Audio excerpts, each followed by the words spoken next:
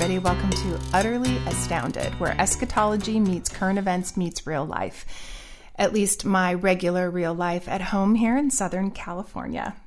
Well, this episode, The Antichrist for My Friends and Family, is a strange title, I know, but it's dedicated to my friends and family who aren't Christians. And this is also for anyone who doesn't know much about the Bible in regard to prophecy. Maybe you've heard things about the figure of an Antichrist and have heard about the evil with the number 666, which is the mark of the beast. But maybe you haven't spent much time thinking about those things or looking into what we call eschatology, the study of last things. So I want you to be aware, friends and family, and whoever else is listening, that there are some facts you need to know. I'm going to give you a little crash course on what the Bible says about the times we're in and the person of the Antichrist. So this is just if you're curious. Maybe you want a little education on the subject. I encourage you to keep listening. When you think about what's going on in our world, and maybe that has prompted you to think about prophecy, think about what God has said about the end times, because he has had much to say. So biblical truth, I would say, these days is in short supply, the basic biblical truth in our secular world. There used to be things that we were taught when we were growing up. You didn't need to be in church to hear about things like the Golden Rule, which one of our friends says, oh yeah, the Golden Rule, that's easy. Whoever has the gold makes the rules. And that's true too, to a large extent. But when Jesus was talking about the Golden Rule, meaning, of course, however you want to be treated, that's how you treat someone else. I mean, we learned that. We knew what the Garden of Eden was. We had heard Adam and Eve about the devil and tribulation, and we'd even heard the term, usually most people know or have heard the term Armageddon. But if you type in Armageddon into Google, the first thing that comes up is the 1998 movie with Bruce Willis. Now, I thought that was a very good film, but I assure you that shouldn't be the first thing you think of when you hear that term. So I have to be focused on this because there's so much information, but there's just some facts that you need to know to identify the Antichrist. That's where we're headed, to this eventual rise of the Antichrist and the period of tribulation. So I'm just going to focus on some things about him, some things that you will need to know, and possibly if he comes to power in your lifetime, my lifetime, but that would be a whole nother subject about when the church is going to be raptured. And I can't talk about all that at the moment. So let's just say in our lifetime, or you may see him. All right, so Antichrist means against, or it could mean in place of. So there are just some facts you need to know to identify the Antichrist, and that's really where we're headed. Prophecy talks about that, the eventual rise of the Antichrist, and there is a lot to cover on the topic. The period of tribulation, etc. And there's so many things that go into it, but I can't go into all of that. I have to stay very focused on just who the Antichrist is and his traits and characteristics and things to look for. So I'm going to talk about that, and then I'm also going to talk about the temple in Israel and how that plays a part as well. So again, this is just very, very basic stuff. It's Antichrist 101. And so here we go. Traits and characteristics. Antichrist means against or in place of. And there are two different people in history that we can look at that we call precursors to the actual Antichrist spoken about in the book of Daniel, Matthew, 1 John, and Revelation, the ultimate man of lawlessness. So there's a couple of people in history that gave us a window into what the Antichrist is going to be like. The first one was Antiochus Epiphanes. And in Matthew 24, Jesus talks about the abomination of desolation. And he was referring to this in what we call a near fulfillment, or we can call it part A. Antiochus Epiphanes was the king of Syria in the 2nd century BC, and he invaded Jerusalem, and he made the altar in the temple into a shrine to Zeus and sacrificed pigs on it, which of course was the ultimate insult to the Jews.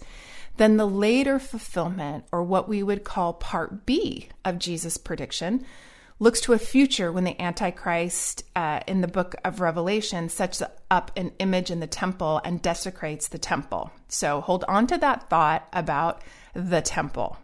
That's going to be an important piece in all of this. There is a place in Jerusalem called the Temple Mount. You could easily pull it up on your computer. You'll get a picture of that. You'll see that really famous gold Dome of the Rock and the Alaska Mosque that's there. But what you won't see on the Temple Mount is a Jewish temple. So, of course, keep that in mind. So Antiochus Epiphanes was eccentric, of course, to say the least, but he was called like the mad one by his contemporaries. He was a persecutor and killer of the Jewish people. In the book of Maccabees, that's not an accepted book in the canon of Scripture, but it's good for some Jewish history. And it talks about him saying that basically his insolence was impossible to be stopped. He was filled with arrogance. He was breathing fire in his rage against the Jews. And so it came about that he fell out of his chariot, and as it was rushing along, and the fall was so hard as to torture every limb of his body. And it also says, again, with the arrogance, that it was superhuman, and that he died actually as predicted in Daniel 8:25. It says, but he shall be broken without human means. And that is what happened to him. He went insane, and he had some wretched disease of the bowels. Nice. So that is one guy that we would say is a foreshadowing, a precursor, an anti-Christ in place of Christ, but he's not the ultimate guy. He's one. And the second one we would point to that would have those traits would be Adolf Hitler, of course, who desired to rule the world in a global way and wanted to destroy the Jews. So that's what the Antichrist, the spirit of Antichrist wants to do, and the Antichrist wants to destroy the Jews in order to destroy the purposes of God through them. So that's what he's after. It's always rebellion against God. So Adolf Hitler was not just a madman. Of course, we know that. He was demon-possessed, which is an example of the coming Antichrist who will be Satan-filled. Now, my pastor talked about this book, and I got it, called The Morning of the Magicians, and it was published in 1969, and it is a bizarre read. It is weird. It is hard to understand. It's just not even really philosophical, sort of philosophical, but mind-bending and bizarre is how I can sort of say it. But it's very well researched. And it essentially says that Hitler was deep in the world of mysticism and connections with demonic powers. And this is pretty well-known stuff. You might know it already, but I found some of this really interesting that I didn't know. He believed in the Hollow Earth Society that goes back a couple of centuries. And the Hollow Earth Society said that the earth is hollow, and inside the earth are supernatural beings who live, and they have superpowers, and that if we don't submit to them and find ways to connect with them, they will destroy us. Does that not sound like a Star Trek episode, The Secret Cult? Maybe Star Trek made an episode like that. I don't know. I'm not a Trekkie, but it would fit very well into that genre. So the Nazis were actually trying to find the way into the hollow earth so they could touch these beings. And so there's overlay of Hinduism there, Buddhism there, and then apparently German mythology. So these demon communications, this is really creepy, prompted Hitler to use kids. And that comes from the hollow earth perspective on children. So that's why you had the young kids in black uniforms from ages 8 to 13 who had sinister death heads on their sleeves. And Hitler, at one point, had 8.8 million of such children. And that was, of course, part of the demonic force. And so his Third Reich was entirely demonic occultism. So the 7 founders of Nazism were all deep into the occult. And the book, The Morning of the Magicians, it says, one cannot help but think of him as a medium, talking about Hitler. For most of the time, this is so fascinating, mediums are ordinary, insignificant people. And then suddenly, they're endowed with what seems to be supernatural powers. And it was in this way, beyond any doubt, that Hitler was possessed by forces beyond himself, demonic forces, which the individual named Hitler was only the temporary vehicle. And that is true in so many instances in any part of meditation or psychic powers or reading palms, any of that. Normal, quote unquote, for the most part. And then when they're in that state, it's a whole different deal. So those close to him said that he spoke openly in public in a way that was very different in his normal voice, because the demons at that point were not speaking through him. So this is a quote from Hitler. "What will the social order of the future be? Comrades, I will tell you, over all will reign a new and exalted nobility of whom I cannot speak." And so he was talking about demon rule taking over the whole world. So this interesting point, a regular person being demon possessed, and then he's going to be revealed. Like the Antichrist is going to be revealed at some point. I believe he's alive right now. That's my opinion. It's not prophecy. It's just my opinion. But I think he's walking the planet as I speak. Not fully possessed yet, just like Hitler. This is really interesting. I watched a clip of the Dick Cavett show. And if you don't know who Dick Cavett is, he's this guy who did a talk show from the late 60s to the early 70s. And he had on his show Orson Welles. And Orson Welles, if you don't know who he is, was a brilliant actor with this amazing voice from the 40s, and he did some traveling when he was younger. So Dick Cavett asks about the time that he met Adolf Hitler. So Orson Welles tells the story that he was hiking through the Tyrol in Austria, Germany, in the hiking country, and he didn't know it then, but the teacher that he was with, his hiking partner named Stryker, was a budding Nazi. As Orson Welles was just budding Nazi. And there was a rally, a Nazi rally near Innsbruck, he says. And this is what he says about the Nazi party at the time, that they were a party of nuts that nobody took seriously at all. And this Stryker fellow got a place at the table with this, and again, I'm quoting Orson Welles saying, this tiny little party of cranks. And he said, the man sitting next to me was Hitler. And he made so little impression on me, I can hardly remember a second of it. He had no personality whatsoever. He was invisible. There was nothing there. He says it emphatically. He says, that's the point of the whole story. Now, Orson is an actor, and actors and writers, and I'm sure even at his young age, were the same in this way. Generally, they are highly observant people, and they're always looking for personalities. Who's the person in the room who's charismatic? Who has the story to tell? And they're looking for a mannerism to imitate or a piece of dialogue that's interesting, but they're definitely watching for the person who is interesting, like I said, charismatic, something about them. So he sat next to this man and was not drawn to him at all. So he might as well, Hitler might as well, have been part of the wallpaper. This man who was responsible for the death of 6 million Jews and ended his life by suicide. A man who led a nation into utter catastrophe. But you don't see that until he's infused with demonic possession, through his meditation and his occult practices and his dive into the dark occult and the demonic. So you can be quote unquote normal, have a normal voice, be walking around doing normal things like the Antichrist might be doing right at this moment. But then eventually when that takes over, that person is possessed and that is revealed. So Eyewitnesses to Hitler's behavior said this: "He wakes up in the night screaming and in convulsions. He calls for help and appears to be half paralyzed. He is seized with panic that makes him tremble when the bed shakes. He utters confused and unintelligible sounds, grasping as if on the point of suffocation, goes white, sweats profusely, stamping his feet and screaming."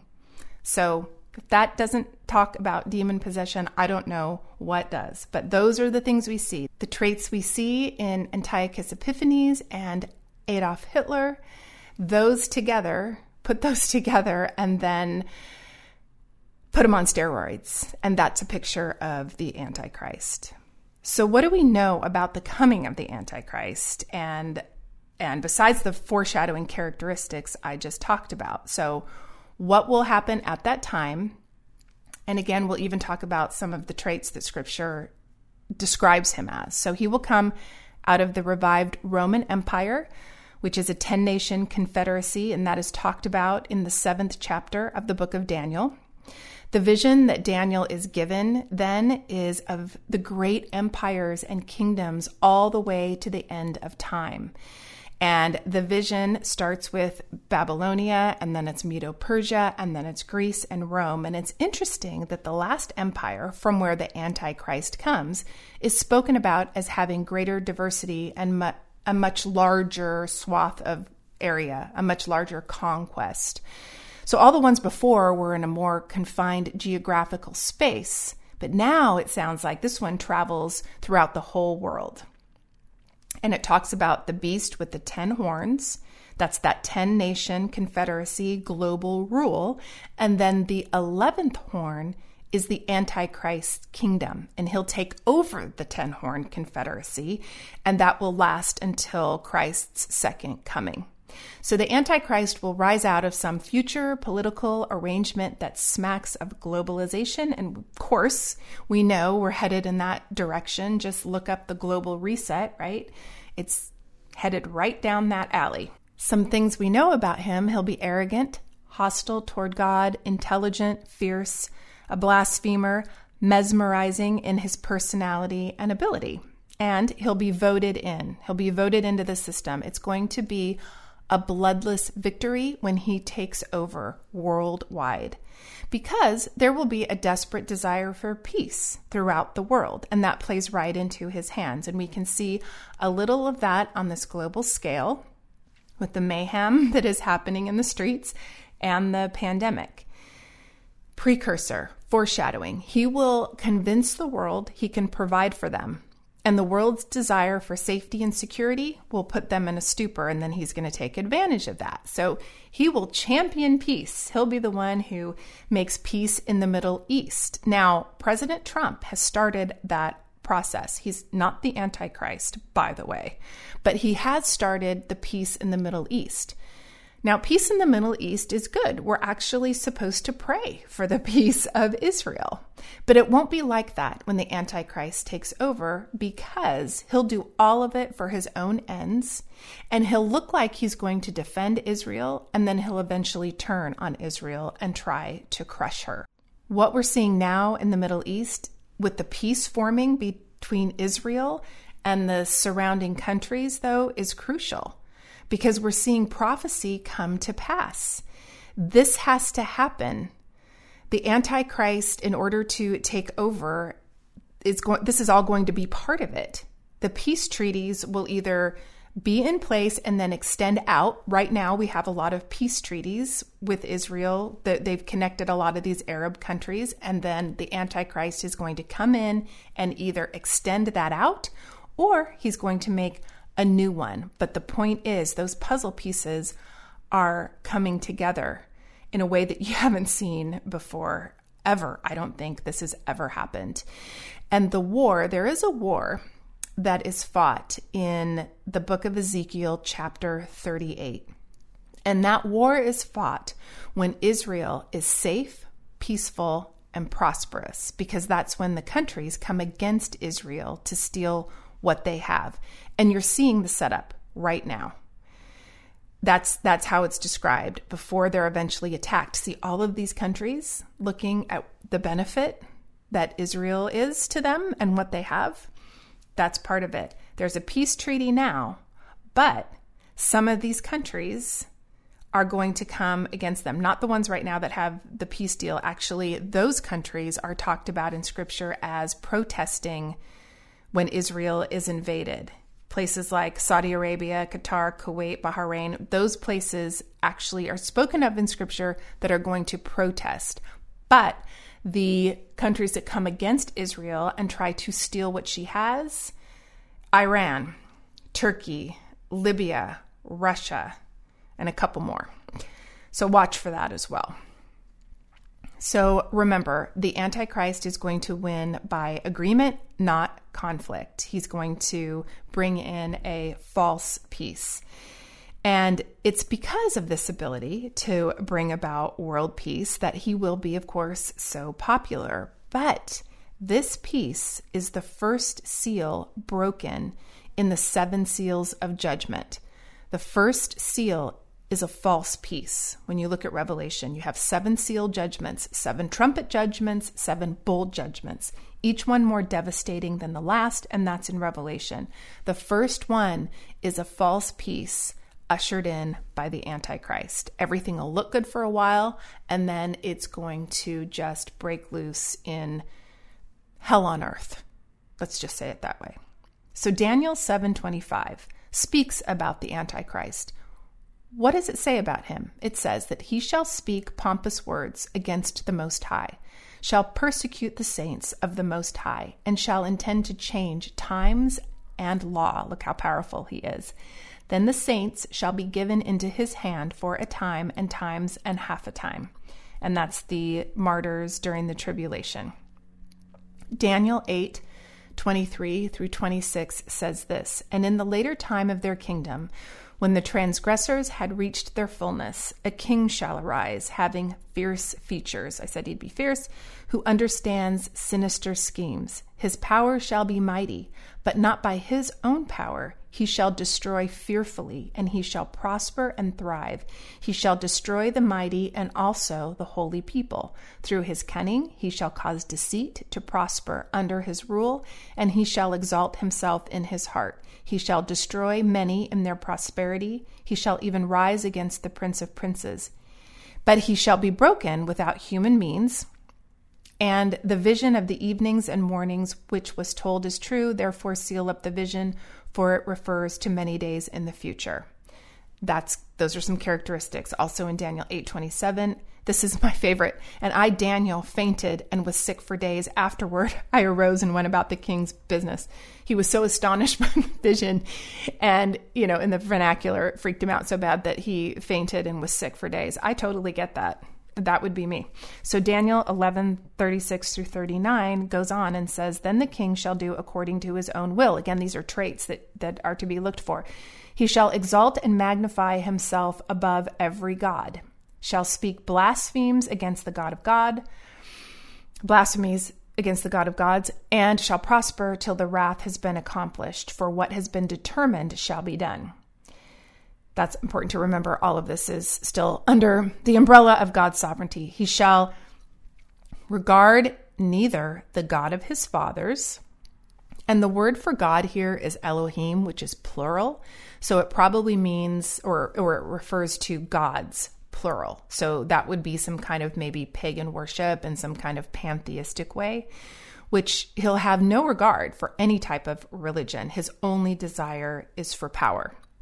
So scripture goes on and says, nor the desire of women. So this could mean he is a homosexual. It could mean that he is celibate. But the point is he has no interest or desire for women, nothing but power. So it goes on to say he doesn't regard any God, for he shall exalt himself above them all, but in their place he shall honor a God of fortresses and a God which his fathers did not know. He shall honor with gold and silver and precious stones and pleasant things. Thus he shall act against the strongest fortresses with a foreign God, which he shall acknowledge and advance its glory, and he shall cause them to rule over many and divide the land for gain. So he spends all his money to become powerful and to finance wars. And in Revelation 13:16 through 18, It's pretty famous scripture. It says, he causes all, both small and great, rich and poor, free and slave, to receive a mark on their right hand or on their foreheads, and that no one may buy or sell except one who has the mark or the name of the beast or the number of his name. Here is wisdom. Let him who has understanding calculate the number of the beast, for it is the number of a man. His number is 666. So buying and selling, he will control all the goods of the earth. Without the mark of the beast on your forehead or on your hand, you won't be able to buy or sell. When Amazon bought Whole Foods, that kept me up at night. Whoever controls commerce when it comes to your basic necessities controls your life, right? So we can see how that happens right now. I mean, we're all going to be paying with our phones. A lot of people already do that. They pay with their phones because it's so easy to do that. They've already started implanting chips in people in your forehead or your hand. So that's already here. And it's going to get more and more popular. We have all of the technology for all of that. And so not to be surprised, when John wrote Revelation somewhere around 94 AD, do you think he had any idea what Apple Pay or Bitcoin was? I don't think so. Of course not.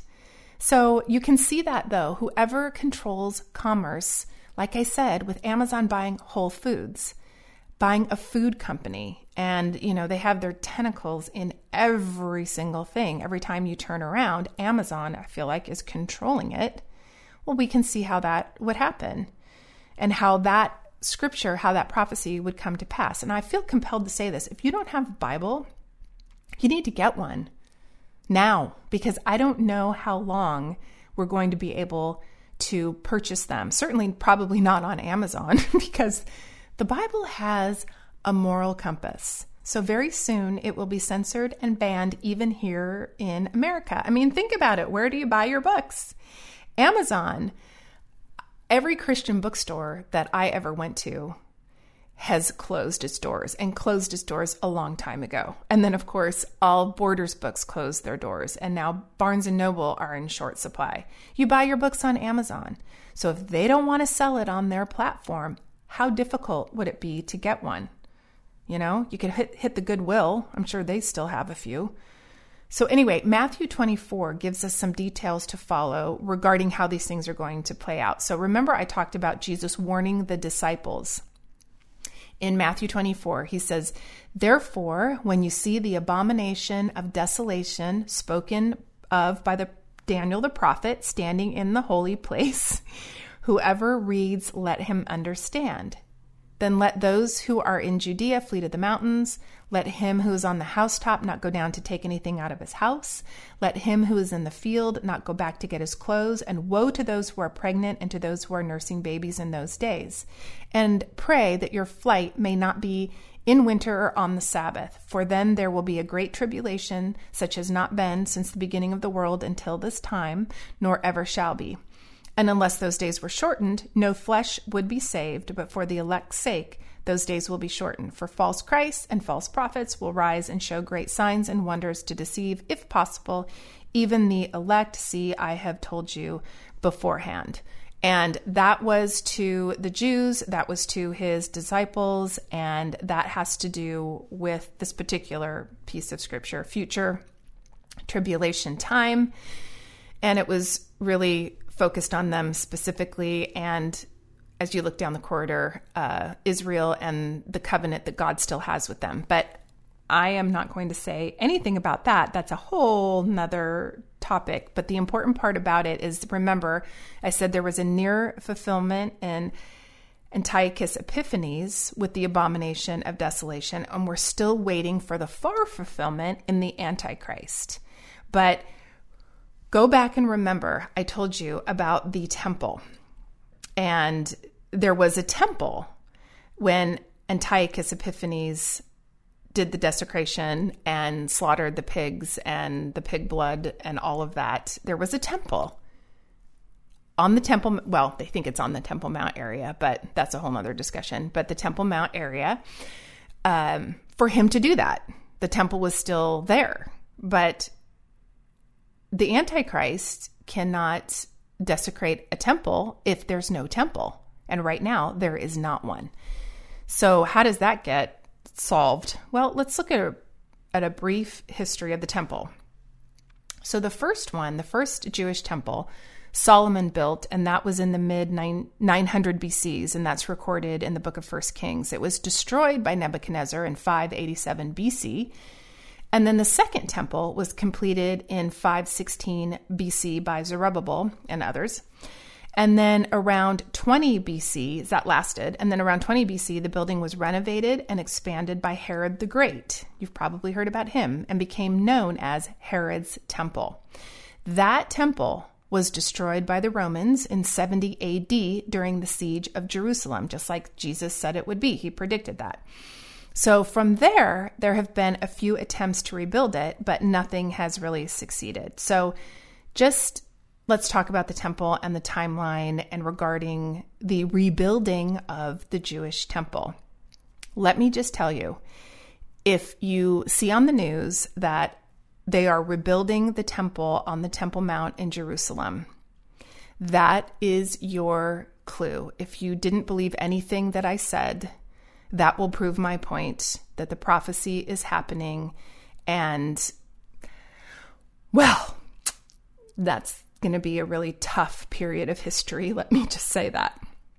So let me go back to the temple. After the Muslim conquest of Jerusalem in the 7th century, it became an Islamic shrine. Like I said, there's the Dome of the Rock now. You can look at the picture on Google. Just Google Dome of the Rock, Temple Mount, the Al-Aqsa Mosque. That stands there right now. And I think it's been there since 691 AD. And so that's the temple courtyard, basically. So no temple. The Temple Mount has those things on it, and the Jews have no authority there, and certainly won't be allowed to rebuild the temple as of this moment because, of course, of the friction between the Arabs and the Jews that began in Genesis 16. So, although there are some interesting developments about that. So you would ask, how is the temple going to be rebuilt in the midst of the friction? Well, there is a great site if you're interested in this topic. It's Behold Israel, and Amir Safari is an Israeli believer. He's got the 411 on what's going on over there. And so in a nutshell, what is happening, because Saudi Arabia signed peace with Israel. You've seen that on the news. They signed peace with Israel. Well, the Palestinians got pretty mad about that and said to Saudi Arabia, well, if you do that, how dare you sign peace with Israel? If you do that, we're going to say that there's no way that you can be true Muslims, because true Muslims, right, would never sign peace with Israel. So there was a high-ranking Muslim sheikh, Saudi Arabia high-ranking Muslim sheikh, who tweeted, which I find hilarious, tweeted this, and Amir talks about this, that, you know what, Al-Aqsa can easily be dropped from our playbook because, you know what, the holiest sites are in Saudi Arabia, Mecca and Medina. So if we lose the Al-Aqsa Mosque, you know, they're kind of shrugging, like, big deal. We have the most sacred sites in Saudi Arabia. You guys can't touch those, and we can leave you in peace. So you see, this is another interesting thing I didn't know, but true, apparently, that Muhammad never even left Saudi Arabia. The mosque on the Temple Mount, the Al-Aqsa Mosque, was built 70 years after Muhammad's death. He was never even in Jerusalem. So again, the Saudis are saying basically, you know what, don't threaten us. We have the holiest sites, the true holy sites, and go ahead and keep your mosque. That's a theory that could be happening. Well, it's not a theory that actually did happen, the tweeting and the conversation between them, but the theory that they could be gearing up to say, we can just leave that one alone.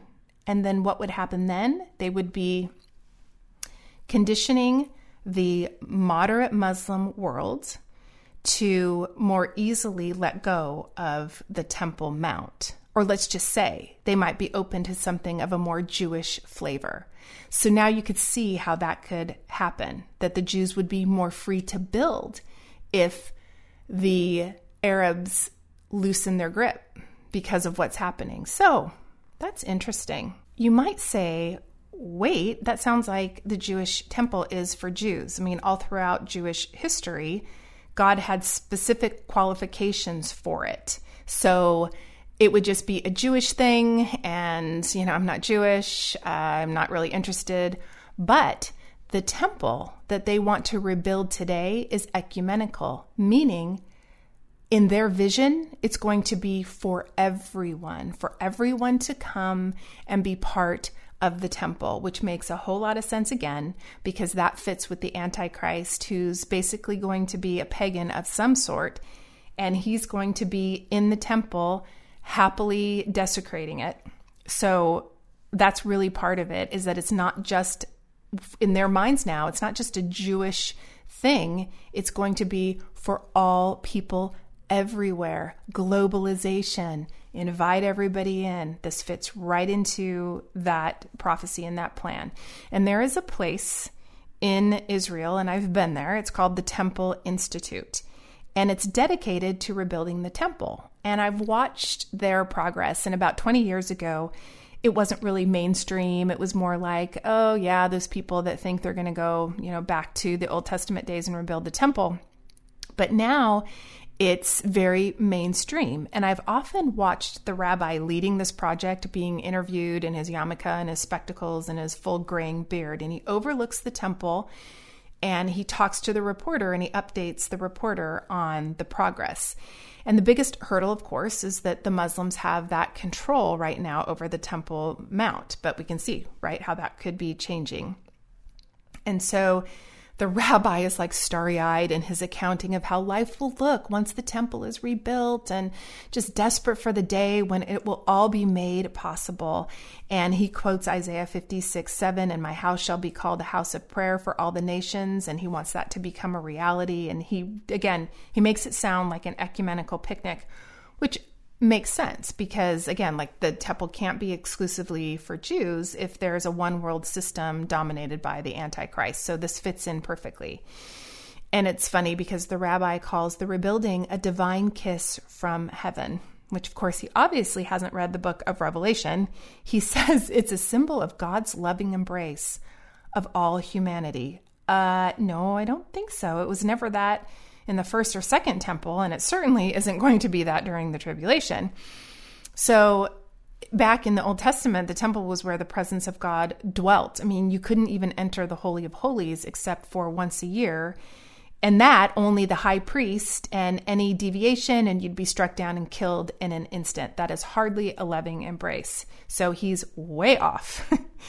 But anyway, visiting the Temple Institute was something that I did not want to miss. And so when my church group went to Israel, I had to be sure that we went there. And so the building contains all the specifics for temple worship to be reinstated. And our group was in this tight-knit little pack, and we were wandering from chamber to chamber, and I was on my husband's heels, like imagining the door slamming shut and the shofar blowing and then a proclamation sounding that the temple had been readied, and some well-meaning Jew with the last name of Levine, because that plays into it too, holding up a container with the ashes of the red heifer.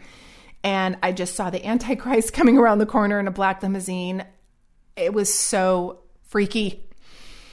And so the tour guide was saying, oh, look, these are the priestly garments. These are the sacred vessels. And we have all the gold we need for the menorah.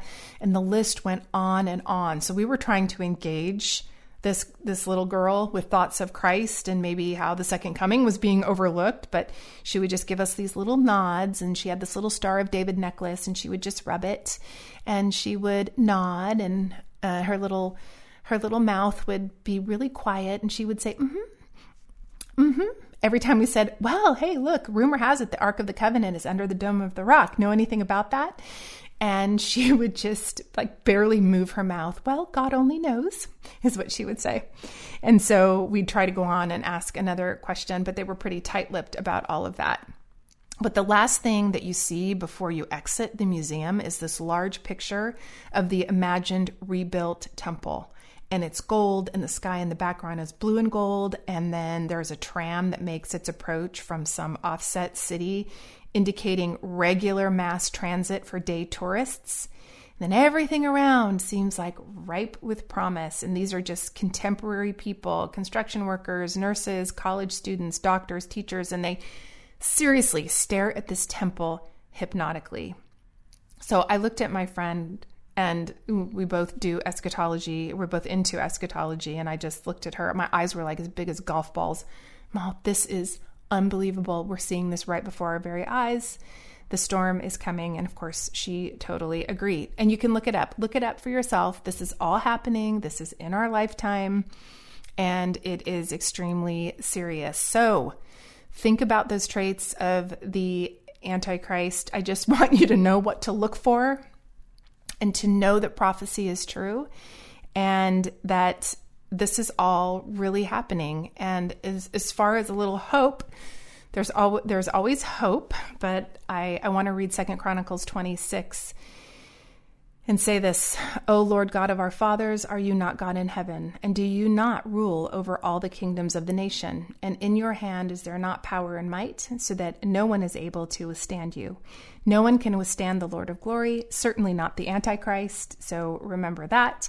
But you are in dire straits if you are not a Christian, you do not know the Lord. And so that's a whole nother topic and a whole nother series of Bible studies and facts. But if you are interested in this topic, I would suggest that you listen to Behold Israel with Amir Safari, that you go to my church's website, gracechurch.org. Lots of resources there for biblical truth. Also, gty.org has sermons from A to Z about the book of Revelation. You can't get better than that. Expositional preaching from A to Z on every single verse of Revelation. But I do encourage you to do that. This is a incredibly important issue of our time, and these prophecies are coming to pass. There is so much proof. So I encourage you not to be an ostrich, which is to bury your head in the sand and just pretend like none of this is happening. All of this is proven. All of this can be proved with scripture, and prophecy is real and it is happening, and we need to be ready. So I encourage you with that. Thanks for listening.